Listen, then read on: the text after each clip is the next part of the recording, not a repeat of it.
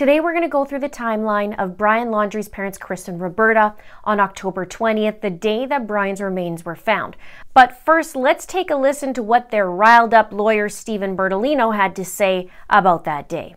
What the public doesn't understand, I don't understand. You have a trailhead. The trailhead marks the beginning of a trail. You don't jump from the sky and land in the middle of the preserve. You start at the trailhead. That's where the parents started. The parents walked into the park from the entrance to the park or the trailhead. They went about a mile or so, and that's where they found the items and the remains. What is so difficult to understand about that? So to be clear, I talked with the Laundries at least twice a day for the last month. And when I spoke with them on Tuesday evening, Chris informed me that he wanted to go to the reserve on Wednesday with Roberta. They wanted to know if I thought that was a good idea. We talked about it. I said, it absolutely is a good idea, and it's fine, you should go. But are you concerned about being followed by the press? They indicated to me that they were concerned about the press, but they were willing to deal with it as they've been dealing with it. I said, I think it's a good idea to notify law enforcement, and I did so through a text message to my contact at the Northport Police Department. The responsive text message was a very short, thank you for the heads up. Wednesday morning, when Chris and Roberta were at the preserve at 7 a.m., law enforcement was there respectfully to accompany them. And what I was told afterwards, that their main purpose or concern was that the press didn't harass the Laundries through the preserve. So Chris and Roberta leave their house before sunrise and head to Myakkahatchee Creek Environmental Park entrance.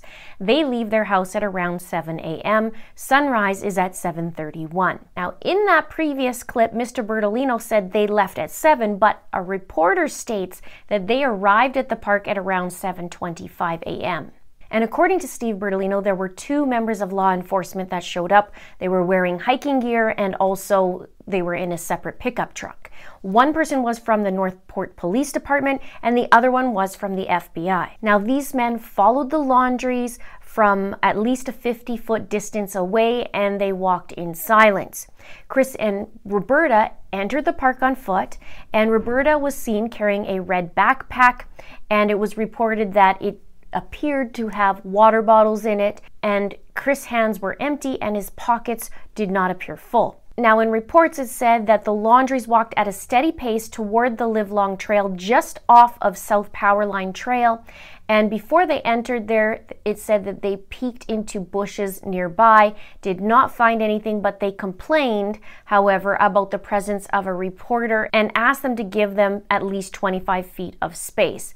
Now, at around 7:40 a.m., that's when they entered the Livelong Trail next to a wooden marker labeled 149, with Chris repeatedly stepping into areas of the brush, popping back in and out at least a half a dozen times. The two law enforcement agents remained far behind, but did remain within sight. 20 minutes later, at around 8 a.m., Chris split off into an area of brush and Roberta walked up the main trail. Now, the two officers followed Chris, who rejoined Roberta without them about 12 minutes later, which would make it at about 8:12. And it was reported that Chris had wet pants up to his knees. Now, by that time, it stated that Roberta made her way to the edge of a clearing that police cordoned off after telling the parents that they discovered human remains and some of Brian's personal belongings. Roberta was about 15 yards, which is 45 feet, from where investigators set up a blue tent. And later that day,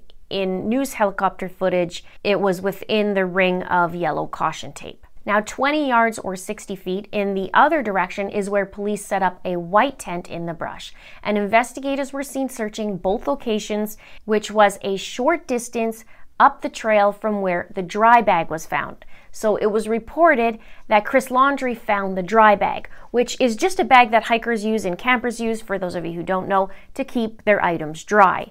And in the picture, you can see that the corner is ripped. And I have a dry bag, and it's pretty sturdy. It's made out of rubber material. I'm not sure what this one is made out of, but I'm not sure about this bag. Now, Steve Bertolino explained the situation, and he said this: As they went further in, Chris ventured off the trail into the woods. He was zigzagging in different areas. Law enforcement was doing the same thing, and Roberta Laundrie was walking down the trail. At some point, Chris locates what's called a dry bag. The dry bag is a white bag laying in the woods, say 20 feet or so off the trail. Now, Steve said that Chris didn't want to pick up the bag because he wanted law enforcement to see it. But he says that Chris couldn't find the officers at the time. So instead, he decided to pick it up as there was a news reporter standing by. And Steve said he did meet up shortly with law enforcement. They looked at the contents of the bag. At that time, law enforcement officers showed him a picture on the phone of a backpack that law enforcement had located also nearby and also some distance off the trail. Then Chris came back and met Roberta, and they spoke in whispers. It was caught on camera, and they turned back towards the entrance of the trail at around 8:15 a.m. Now, spokesperson for the Northport Police Department and the FBI both declined to state or specify where the location was where Brian's remains were found or these other items of interest. But the Laundries didn't walk into either location where that backpack was found or where Brian's remains were. And side note about that dry bag, a reporter also witnessed Chris Laundrie picking up a white bag and a dark object. He said that the parents put the item into the bag, and Mr. Bertolino did say that the bag belonged to Brian, but he couldn't specify what the contents were in it. At 8:30 a.m., so this is an hour after the Laundries arrived, Chris spoke with Steve Bertolino twice on the phone and also with the Northport detective. And it was stated that the parents stood under the power lines in direct sunlight until the detective met them at around 8:41 a.m. And in video that was taken, I believe it was by Fox News, only some of their conversations could be heard. The detective said, "I think we may have found something." And the detective told the Laundries to go home. And Steve Bertolino later said that the parents were shown the images of a backpack on the phone, which was caught on video, and asked to confirm if it was Brian's backpack. They said yes, and then the officer said that human remains had been found and asked them to leave the park and go home and wait for an update. And the Laundries returned home at around 9 a.m. And that park was open the day before the Laundries went to the park to look for Brian. And obviously after this, they closed the park back down. And they found Brian, they found a notebook, and they found this backpack. And through dental records, they were able to identify Brian Laundrie. However, they couldn't confirm as to the manner of death. It was said that all they found were bones. And Steve did mention in the news that Brian would be eventually cremated and that the family would not have a funeral. Now, also in the news, there was talk about a rope swing in the area where Brian was found. But it was stated that it looks different than the one Brian posted on Instagram in July 20th. So I'm not sure when it was changed, but I'd love to know that fact, if it was in fact just around the time that Brian died or if it was before that. Also, a TikToker found a bottle in the area that looks like the same bottle in Gabby Petito's video for her van life video on YouTube. And this TikToker also found bone fragments, but the police collected the bones, but then said nothing else is, pertaining to the investigation. This TikToker named Chronicles of Olivia, she says, "I feel it was very negligent. It was irresponsible. They were more interested in the bones, but they knew they were animal bones." And Richard Stafford, who's the attorney for the Petito family, said he didn't understand why police would have left that bottle behind. He said, "It looks like hers. We have a picture that's from before she left for her trip. It looks like that bottle. I don't know why it would be left there." And a man named Tom Joyce, who's a retired lieutenant commander with the NYPD, he was talking about this and called it a show. He says that he found it so disturbing that Chris had come upon the bag so easily. And he said that police allowed Chris Laundrie to go walking off by himself during such a high-stakes investigation is beyond me. If this was my case and I walked in there with the suspect's parents, I would never let them out of my sight. He said, rule number 1 is that you do not let the person go until you know exactly what you're dealing with. Because we know that when bodies or articles of evidence are waiting there, usually when the person who put it down or is responsible for it being there or who knows it's there will find it when things aren't moving quickly enough, it's their way of accelerating the case. He said the whole thing is a mess. It's a show. The fact the parents found this article is so disturbing to me. He also says he could have died accidentally or by natural causes in the area because he ran out of food and maybe he was attacked by an animal. He could have committed suicide or even potentially been the victim of a homicide. Considering the latest developments, the investigators have a lot of work still to do in this case. So this is interesting to me. Obviously, everybody is wondering about the timing of everything. It's reported that Chris wasn't holding on to anything when he went into the reserve, and Roberta had a red backpack on. And then Chris comes upon this white dry bag. But instead, waiting for law enforcement, he decides to pick it up and put something, a dark object in there.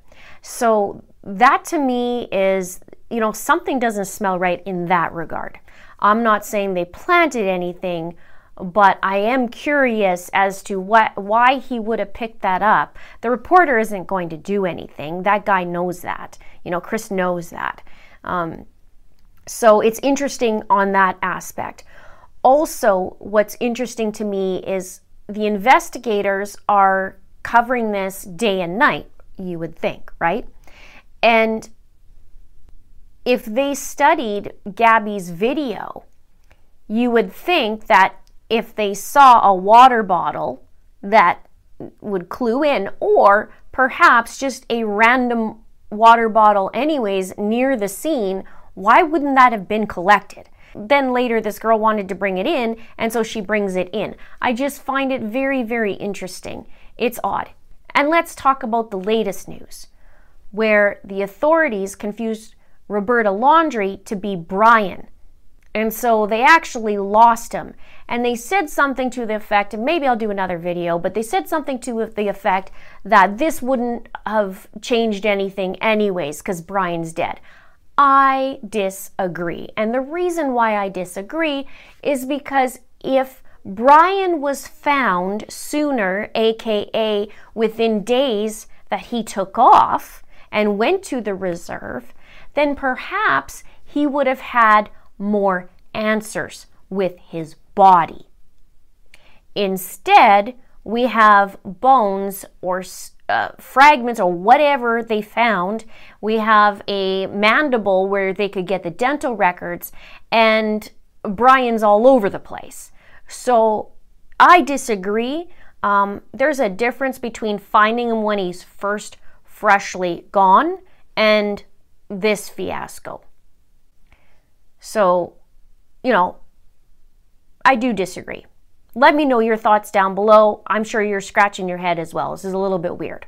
And there was a notebook that was found. We're still wondering, everybody's wondering what the heck's in that notebook. It could be nothing. It could be just drawings. It could be some BS story. It could be an explanation, a legit, heartfelt explanation. It could have been him owning up to things, perhaps, or it could be absolutely nothing. Now, some people are wondering how the heck they could salvage anything if it was wet. Brian used artist tools. He would have used specialized pens, and I've seen he used them. I actually have one that I've seen in his Instagram. So it could be that, and then it's preserved. So let's just hope. But now they're having a heck of a time trying to figure out what his cause of death was. And it could have been prevented if they would have followed Brian in the beginning, not confuse him with his mother. Last I checked, his mother didn't have a beard, and also is not the same stature, in my opinion, than what Brian is, but you can be the judge of that. And they would have been able to follow him into the park and go see what he's up to.